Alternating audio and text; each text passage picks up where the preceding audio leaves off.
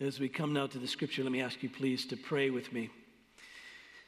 Father in heaven, as we open this word, I pray that we not take it for granted. So easy to, just like lunch at midday, we take that for granted. We take this for granted too, because we have these Bibles so readily available and we think of it, but never let us forget that is a great blessing. And so we pray that now as it's before us, that the concentration of our minds and hearts, souls would be on this, and that you would enable us to hear it and believe. And this I pray in Jesus' name. Amen. Turn please to 1 Kings in chapter 21. 1 Kings chapter 21, please. I want to read this whole chapter. It's a long one. It tells a story that we all have to hear, an event that took place in ancient Israel. I'll stop along the way, summarize, and just highlight some key points so that we don't miss them, so we can walk through it and get the guts of it. Because what I want to do with this then is to think it through and to think really about the implications of idolatry. We've been talking about idolatry, the implications of idolatry, and then how that helps us understand really the passion of Jesus. So to look at that. So 1 Kings chapter 21, verse 1, the word of God. Now Naboth, the Jezreelite, had a vineyard in Jezreel, beside the palace of Ahab, king of Samaria. And after this, Ahab said to Naboth, "Give me your vineyard, that I may have it for a vegetable garden, because it is near my house. And I'll give you a better vineyard for it, or if it seems good to you, I'll give you its value in money." But Naboth said to Ahab, the Lord forbid that I should give you the inheritance of my fathers." And Ahab went into his house, vexed and sullen because of what Naboth the Jezreelite had said to him. For he had said, "I'll not give you the inheritance of my fathers." And he lay down on his bed and turned away his face and would eat no food. But Jezebel, his wife, came to him and said to him, "Why is your spirit so vexed that you eat no food?" And he said to her, "Because I spoke to Naboth the Jezreelite and said to him, 'Give me your vineyard for money, or else, if it please you, I will give you another vineyard for it.' And he answered, 'I will not give you my vineyard.' And Jezebel, his wife, said to him, 'Do you now govern Israel? Arise and eat bread, and let your heart be cheerful. I will give you the vineyard of Naboth the Jezreelite.'" Okay, so you see what's going on. See the characters here. We've got this man Naboth, who's new to us. We have Ahab and Jezebel, who aren't, if you've been with us as we've been walking through these Elijah narratives in 1 Kings. Okay, we know Ahab's the king. Jezebel is this wicked woman who's his wife, who has brought the worship of this god Baal, the god of great power, presumably, and the god of the storm god, who's able to make it rain so that the crops will grow, so the people will be prosperous. And she's brought this god into the worship of Israel, so they'll be dependent not only on the Lord, but also on this idol, this Baal, for their prosperity, if you will. This very powerful Baal, as they thought him to be. Well, you get the drift that Ahab is in his house in Jezreel. He has his palace in Samaria because he's the king, but this is his house in Jezreel, and he wants this vineyard from this neighbor Naboth, and Naboth says, "No, I won't sell it to you," even though Ahab seems to give him a fair deal, a better vineyard or money for it or whatever. He's not stealing it, if you will. But Naboth actually says, "The Lord forbids me to do this." All right? Keep that in your mind. Verse 8. Ahab's, he's just a whiner. And so he crawls up in a fetal position, goes to bed. They can't deal with it. And Jezebel comes and rescues him and says, "Oh, you're the king." Obviously. So I'll get this for you. Verse 8. "So she," that is Jezebel, "wrote letters in Ahab's name and sealed them with his seal. And she sent the letters to the elders and the leaders who lived with Naboth in this city. And she wrote in the letters, 'Proclaim a fast and set Naboth at the head of the people, and set 2 worthless men opposite him, and let them bring a charge against him, saying, "You've cursed God and the king. Then take him out and stone him to death." And the men of his city, the elders and the leaders who lived in his city, did just as Jezebel had sent word to them, as it was written in the letters that she had sent to them, they proclaimed a fast and set Naboth at the head of the people. And the two worthless men came in and sat opposite him. And the worthless men brought a charge against Naboth in the presence of the people, saying, Naboth cursed God and the king. So they took him outside the city and stoned him to death with stones. And they sent to Jezebel, saying, Naboth has been stoned, he is dead. As soon as Jezebel heard that Naboth had been stoned and was dead, Jezebel said to Ahab, Arise, take possession of the vineyard of Naboth the Jezreelite, which he refused to give you for money. For Naboth is not alive, but dead. And as soon as Ahab heard that Naboth was dead, Ahab arose to go down to the vineyard of Naboth the Jezreelite to take possession of it. So you get the situation. Jezebel sets up this very deceitful plan. Great hypocrisy in this because it's overlaid with these religious overtones of fasting and blasphemy and all that kind of thing. She sets up two false witnesses who claim that he's blasphemed the king and God. And so they kill Naboth, and so then they're able to take the vineyard. Verse 17. Then the word of the Lord came to Elijah the Tishbite, saying, so we've got Elijah entering this situation. Arise, go down to meet Ahab, king of Israel, who is in Samaria. Behold, he's in the vineyard of Naboth, where he has gone to take possession. And you shall say to him, Thus says the Lord, Have you killed and also taken possession? And you shall say to him, Thus says the Lord, In the place where dogs licked up the blood of Naboth, shall dogs lick your own blood. Ahab said to Elijah, Have you found me, O my enemy? He answered, I've found you, because you sold yourself to do what is evil in the sight of the Lord. Behold, I'll bring disaster upon you. I'll utterly burn you up and cut off from Ahab every male, bond or free, in Israel. And I will make your house like the house of Jeroboam, the son of Nebat, and like the house of Baasha, the son of Ahijah, for the anger to which you have provoked me, and because you've made Israel to sin. And of Jezebel the Lord also said, The dog shall eat Jezebel within the walls of Jezreel. Anyone belonging to Ahab who dies in the city, the dog shall eat, and any one of his who dies in the open country, the birds of the heavens shall eat. There was none who sold himself to do what was evil in the sight of the Lord like Ahab, whom Jezebel his wife incited. They acted very abominably in going after idols, as the Amorites had done, whom the Lord cast out before the people of Israel. So you see that thus last couple of sentences trying to tell us that the judgment that was coming against Ahab, which is rather gross, and against Jezebel, rather gross, were justified because of the great wickedness. Nobody else was that horrible. And so here it is laid out. Then verse 27, a twist. We won't really get to this today, but a bit of a twist. And when Ahab heard these words, he tore his clothes and put sackcloth on his flesh and fasted and lay in sackcloth and went about dejectedly. And the word of the Lord came to Elijah the Tishbite, saying, Have you seen how Ahab has humbled himself before me?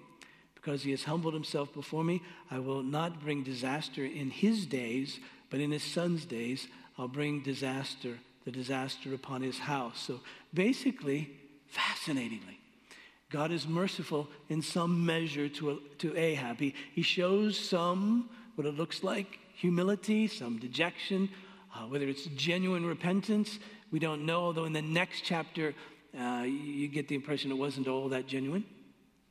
But God does say, I won't remove the judgment entirely. Ahab's still going to get killed, but I won't have him see the devastation of his sons and his household. So there's that sense of mercy. All right, now, what's going on here? What do we grab from all of this? First of all, we're outraged, really, as we listen to this, aren't we? To think that this king and queen killed this righteous man, Naboth, for a plot of land. And what makes that so despicable is that he is the king, which means he's got vineyards all over the place. He's got land. It isn't that he doesn't have land for his little vegetable garden. It's just that he wants this piece of land. He wants this one because it's close by and it's right there. And he looks at it and he says, I've got to have that. We're outraged, rather like, do you remember the story that Nathan the prophet told to King David to reveal to King David his despicable sin? Remember, David had taken this woman Bathsheba and had her righteous, godly husband essentially killed so he could have her, and he was the king. And remember, Nathan went to David and says, I want to tell you a story. There was this rich man who had great flocks. And there was this poor man who had one little wee lamb. And this little wee lamb was a pet to him and to his family. His children knew this pet by name, and this lamb would eat at their table. He loved this little lamb. And this rich man, you see, he had a guest come for dinner. And rather than taking one of his own from his flock, which never would have even been missed, he went and he took this wee lamb from this poor man who just had one. And David was outraged. That's what he should have been. At himself, but we're outraged at this. It's just like that, isn't it? This is sort of playing that out. This king took this. Now, in Ahab's defense, he did offer a good price. He said, I'll give you a better vineyard, or I'll pay you money for it. So he didn't just go and just grab it, and at first at least. He offered him this price. But notice Naboth's response. He said, the Lord forbids it. He said, no. Why is it that Naboth would incite, potentially, the anger of the king by not making this deal? It seemed like a good deal. Why wouldn't he make this deal? Because Naboth was a godly man. And he knew the scripture. He knew the law of God. The law of God went like this. It said, listen, when you came into this promised land, I divided your inheritance, which was the land, and I gave it tribe by tribe, clan by clan, family by family. And I said, this land will always belong to your family. So much so that you can never really sell it, because at the end of every 50 years, the land will always revert back to its original owners. So there's no way you can ultimately transfer the title of your land, because it's your inheritance. It's your land, and you can't give it up. In fact, really, you shouldn't even transfer ownership for any of that time unless you really, really, really, really have to. But then remember, at the end of 50 years, it comes back to you. So any price that would be had on a piece of land would always be relative to when does it revert back. So if it was going to revert back in 40 years, you might get a higher lease price for it, if you will. But if it was going to revert back in 10 years, well, not so much, but even still, you shouldn't ever give up your land unless it was of a financial necessity that you do that. And so Naboth knew that. But you know the response of Ahab when Jezebel comes to him and says, why wouldn't he sell you the land? And he says, she says to him, why are you so vexed? Why are you so troubled? He said, well, he wouldn't sell me the land. He never said, he couldn't sell me the land because God forbids it. Ahab had no God consciousness at all. It was all about himself. It was all about his own desires.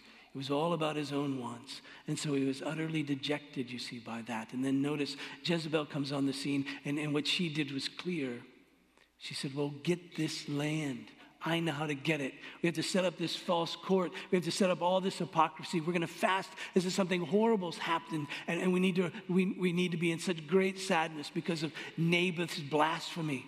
Because he's blasphemed against the king and he's blasphemed against God. And so we need to set up these two false witnesses to say that. So then he'll be condemned at courts, and he was killed, and so they could get the land.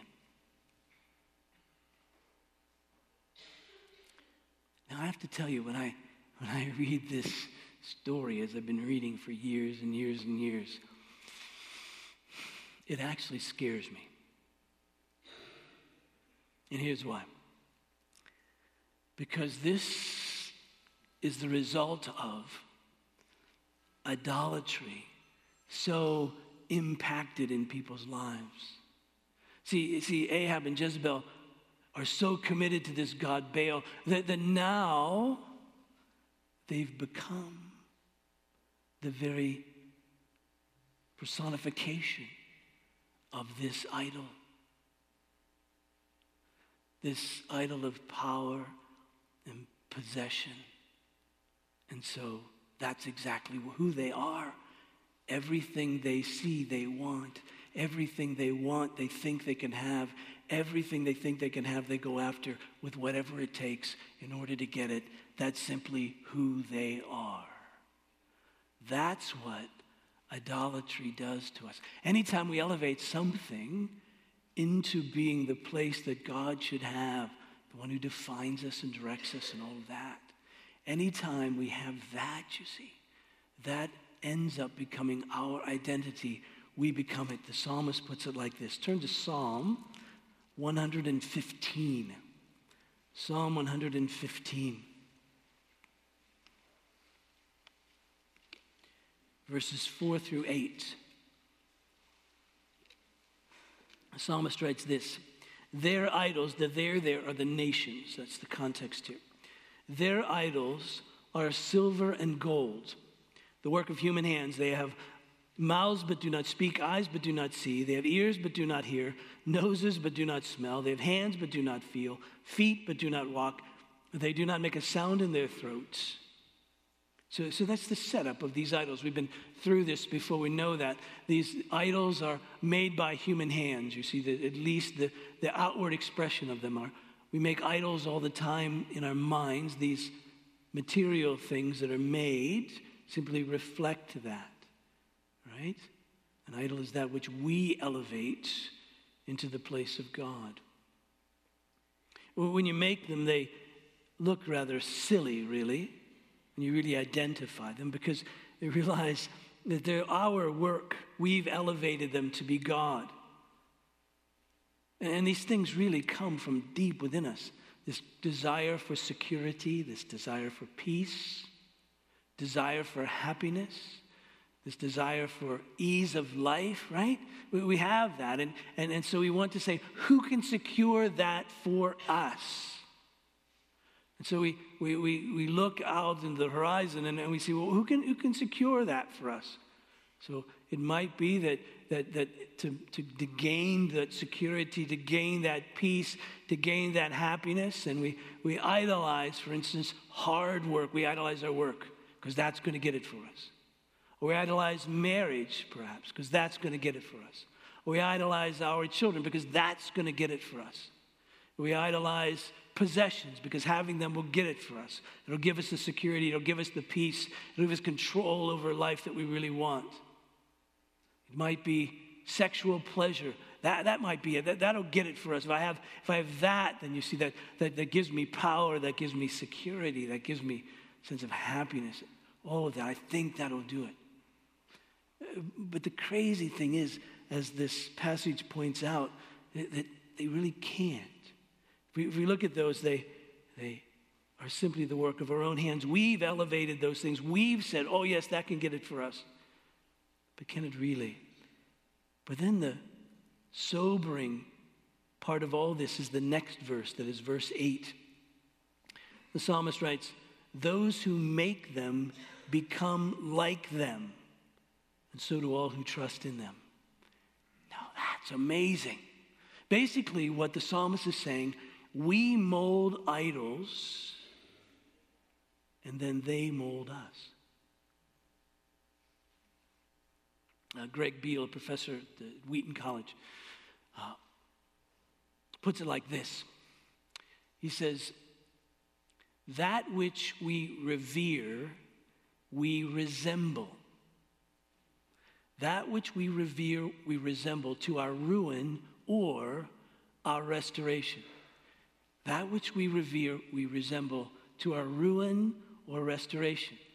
Because you see, we've been made to be and are imaging beings. We've been made in the image of God. What that means is that we are to reflect Him. We're to look upon Him, get our identity, our life from Him, and reflect that identity, that life, so that we should be showing forth the glory of God. We should be showing forth who he is. That's who we've been made to be. When that gets perverted, that is to say, when we put something else in the place of God, we image that.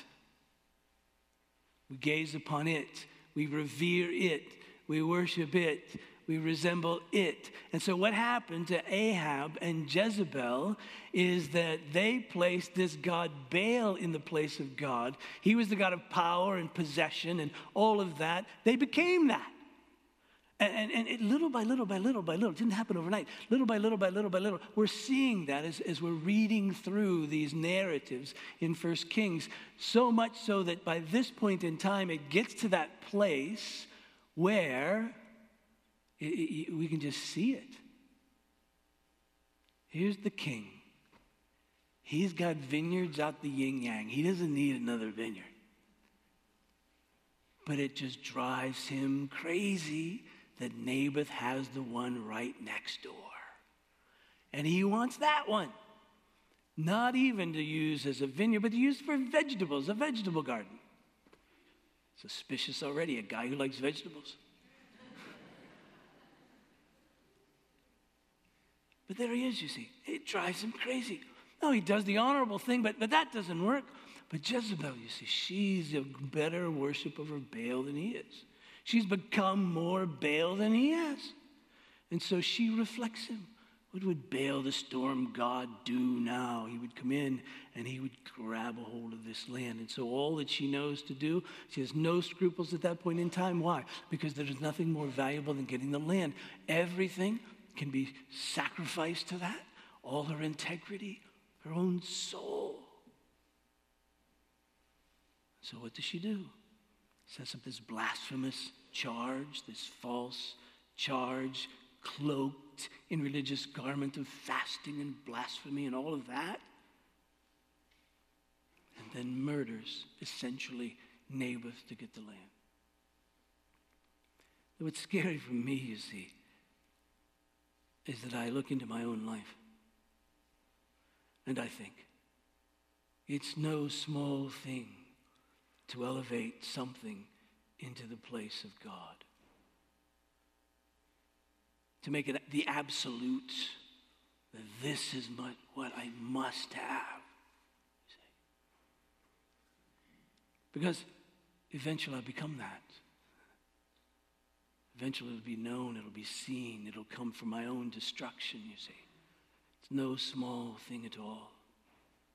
So we must always be careful with those things, however little it may appear. Things don't happen overnight, and it's always difficult to know when good things like family, like work, like children, like even possessions move from being that which is nice and good and helpful and all of that and a gift from God to that which then has become absolutized in some way to become my life. It doesn't seem to happen overnight, and it's not easy to know when that really happens, but it can, you see. And that's a great danger. Of a dear friend who's a professional baseball player and has spent his life in the business of baseball. He has a great line, and he always says, baseball is a great game, but it's a really bad God. But he says, for many, it's become a God, and it ruins their life. You see, marriage is a great blessing, but it's a bad God. Children, great blessing. Bad God, you see. Work, great blessing to have. Work, good work, productive work. Bad God.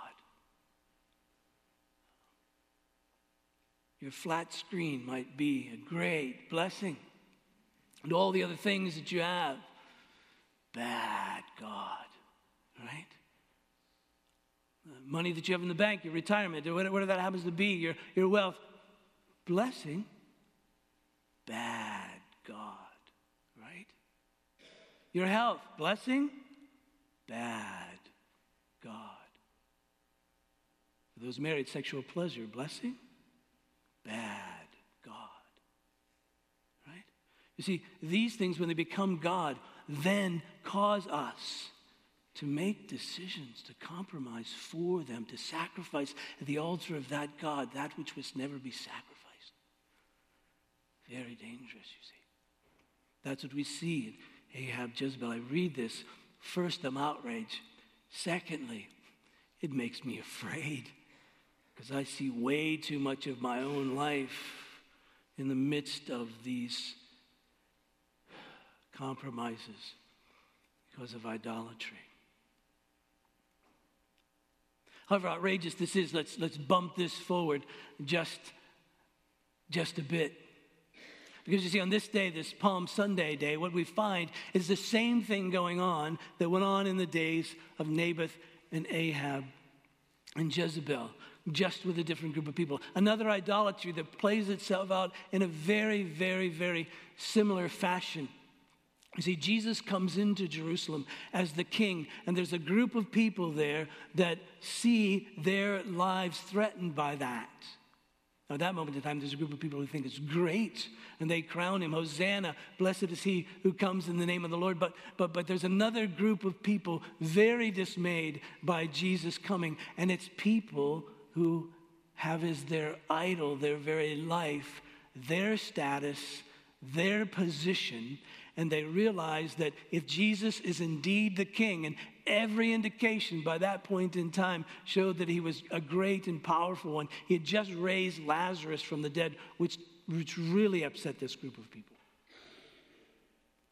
And now he's coming looking as a king, and if he really is king, then he's going to dethrone them. And it's the religious leaders and the Pharisees of the day. They're very upset about all of this because of their own position. For instance, after Jesus raised Lazarus from the dead, their response was this, verse 45.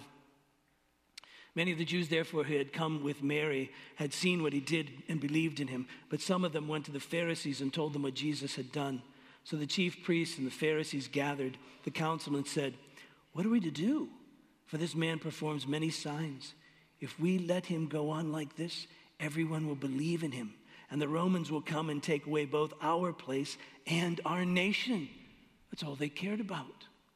Now, what's always fascinating to me is that they were so upset that Jesus had raised Lazarus from the dead that their solution was to kill Jesus. And I would think, probably not going to work. He just raised somebody from the dead. Somehow I got the feeling that that's not the best strategy here. But that was their take, you see. Because all they could think about is saving our position, saving our status, even if it meant rejecting the very presence of the Son of God. You see what idolatry did in their lives. Just like with Jezebel, it made her, and Ahab, it made him completely blind to Naboth's righteousness. That he actually knew the law of God and was doing the right thing. It made them completely blind. They overlooked that completely. God wasn't even in the equation with them. All they had to do was get rid of Naboth and it would be theirs. But why did they think that they could get rid of Naboth and disregard the law of God? But they did. Why? Because it wasn't important to them. Why? Because the only thing that was important was serving their God, was possession and power. That's what drove them. That's what they had become.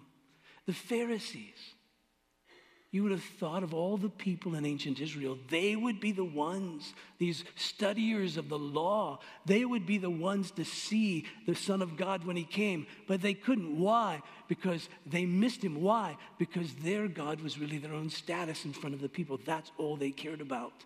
And as long as they could maintain that, and that's all that mattered. Pilate even saw it. When Jesus was before Pilate, and he saw through the whole situation. And both in Matthew and Mark's gospel, Pilate's thoughts are revealed that he realizes it's just because of envy that they've brought Jesus to him. Even he gets it. He can see it. But the religious leaders can't even see it in themselves to help them see it. Jesus tells a story. Next day after he enters Jerusalem, listen. Matthew 21, verse 33. Jesus says, "Hear another parable. There was a master of a house who planted a vineyard and put a fence around it and dug a wine press in it and built a tower and leased it to tenants and went into another country. When the season for fruit drew near, he sent his servants to the tenants to get his fruit. And the tenants took his servants and beat one and killed another and stoned another. Again, he sent other servants, more than the first. And they did the same to them. Finally, he sent his son to them, saying, "They will respect my son." But when the tenants saw the son, they said to themselves, "This is the heir. Come, let us kill him and have his inheritance." And they took him and threw him out of the vineyard and killed him. When therefore the owner of the vineyard comes, what will he do to those tenants? And they said to him, "He'll put those wretches to a miserable death and let out the vineyard to other tenants who will give him the fruits in their seasons." Jesus said to them, "Have you ever read in the scriptures, the stone that the builders rejected has become the cornerstone? This was the Lord's doing. It's marvelous in our eyes. Therefore, I tell you, the kingdom of God will be taken away from you and given to a people producing its fruits. And the one who falls on this stone will be broken into pieces. When it falls on anyone, it'll crush him." Now listen to this. When the chief priests and the Pharisees heard his parables, they perceived that he was speaking about them. They got it. They knew that he was speaking about them. What was he speaking about them? Well, he was speaking that there was this vineyard. Now, please know that Israel was always known in the Old Testament as God's vineyard. And that this vineyard, this people of God, belonged to God. And so Jesus tells this story. So when he talks about a vineyard, it's just not some abstract sort of hypothetical kind of, oh, what does this mean? No. Everybody knew what he was talking about, saying, listen, God has a vineyard, it's his people. And there's this group of people that have come in and commandeered his people. They've occupied them, not the Romans at all. It's not them. It's this group of Pharisees, this religious leaders. They've commandeered the people of God. And so God keeps coming and saying, hey, I need to talk to you about my people. And so he sends prophets to them and they kill the prophets. So he says, I'm going to come and I'm going to send my son. And so he sends his son. Surely they'll respect his son, but they don't. They actually kill his son. Oh, why? How could they miss the very Son of God? Because they're blinded by their own God. They're so blinded by their need for status, by their need for position, by their own place, that they kill the very Son of God. And they know it. They know it. They know this is about us. And rather than repent, they're completely blind. The scary thing, excuse me, the scary thing is that that's what happens when idolatry creeps into us. When we start elevating that which isn't God to the place of God, we serve it, we become it, we resemble it, it becomes our own identity, and we miss God, you see. So, how do we not miss him? Well, we revere. What we revere, we resemble. So we need to go to revering God. How do we do that? Well, Paul, he writes to the church in Corinth, 2 Corinthians, in chapter 3, verse 18, puts it like this. And we all, with unveiled faces, beholding the glory of the Lord, are being transformed into the same image from one degree of glory to another. For this comes from the Lord, who is the Spirit. He says, listen, what we must do is behold the glory of the Lord. That's what transforms us. We've been made to be imaging beings. And so we need to behold, that is to revere. We need to behold, that is to honor. We need to behold, that is to worship the glory of the Lord. We need to gaze upon him. And that is to say, we're to think upon him, who he is. We're to meditate upon the word that is true, the word that is about him, so that we see him, if you will, metaphorically speaking, see him in our hearts, with our heart's eyes, till we know who he is, we say, that's it. And there's something, you see, that is transforming about that, about meditating upon him, about thinking upon him, upon seeing him. So we come to this table. Because you see, it was that night that Jesus was betrayed, that he took bread. After giving thanks, he broke it. He gave it to his disciples, and he said, this is my body, which is given for you. Do this in remembrance of me, which is to say, behold me, right? Revere me. In the same way, our Lord Jesus took the cup, and after giving thanks, he too gave this to his disciples. And he said, this cup is the new covenant in my blood shed for many for the forgiveness of sins. Do this in remembrance of me. That is, when you do this, behold me, think of me, revere me, meditate upon me. Spiritually speaking, see me, right? Behold me. You've been meant to be an imaging being. Behold me.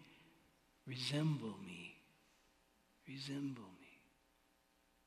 Because you see, we're really afraid, the guts of it is we're really afraid to come to God, because when we're afraid that we come to God, he'll reject us. Because deep down we know our own sin. But you see, when we behold Jesus, we realize he won't reject us. He'll actually receive us. The king who comes to conquer. What's he come to conquer? Not the Romans. He comes to conquer sin and death. He comes to conquer our own hearts. He comes to captivate us, make us captive to himself, to bring us to his Father. All of that, and he does because he dies for us so that our sins be forgiven, so all who trust in him will be reconciled to God. So he says, don't be afraid to come. Don't be afraid to come. I came so that you could come to the Father. So I won't reject you. So you don't have to make up other gods out there to substitute for me. No, come to me and evaluate and know everything through me, you see. So come to me. So can we really trust me? So look what I've done. I've met you want security. I've met the guts of that. I've reconciled you to God. If God is for you, who can be against you? You want provision? Trust me. In my providence, I'll care for you. And I'll grant you that which is the greatest value. And everything will be subservient to your salvation, your wholeness. Because what makes you whole is being reconciled to me. What makes you whole is resembling Jesus, being conformed to his image as my image bearer. Come, and I'll do that, you see. Trust me. And so we come on this day to combat this idolatrous tendency that we have. And we combat this idolatrous tendency that we have by beholding the Lord. Let's pray. Father, pray for me and for us. You would forgive our sins. And you would enable us to cast our eyes upon Jesus, to behold the glory of the Lord. So reveal him to us as you do through the gospel, through the scriptures, as the Savior of sinners, as the Lord of all, as the lover of his people. Father, enable us then to believe, so that for us, we would have no other gods before you. And so then, as we make decisions, as we think through life, we do so always aware of the very presence of Christ, and always informed by his wisdom, his truth, his Spirit. So now I pray that you would take this bread and this juice and set it apart in some way that would enable us to know that we are in the very presence of God, indeed the very presence of Christ. And that, Father, even as we come to him, though this bread and juice remains bread and juice, as we come to him, that you will give us strength, faith to believe, to trust. And this we pray in Jesus' name. Amen. Again, I remind you that this table is not the table of Grace Evangelical Presbyterian Church. It's the table of the Lord. He invites to it all those who understand themselves to be sinners in his sight, without hope except in his sovereign mercy. We receive and depend upon our Lord Jesus as he's offered to us in the gospel as the Savior of sinners, and who desire to live a life consistent with that profession of faith. Not a life of perfection, but a life that's saying, yes, I'm a sinner, I need a Savior, Jesus is he. And thus I live my life recognizing that which is true about God, true about me, make confession, repentance, seek his strength and help that I might walk with him. That be true for you. I invite you to come. These two sections can come down this aisle to my left, these two down the aisle to my right. Take a piece of bread, dip it in the cup, and remind yourself, I shall have no other gods. I shall trust in Jesus. Please come.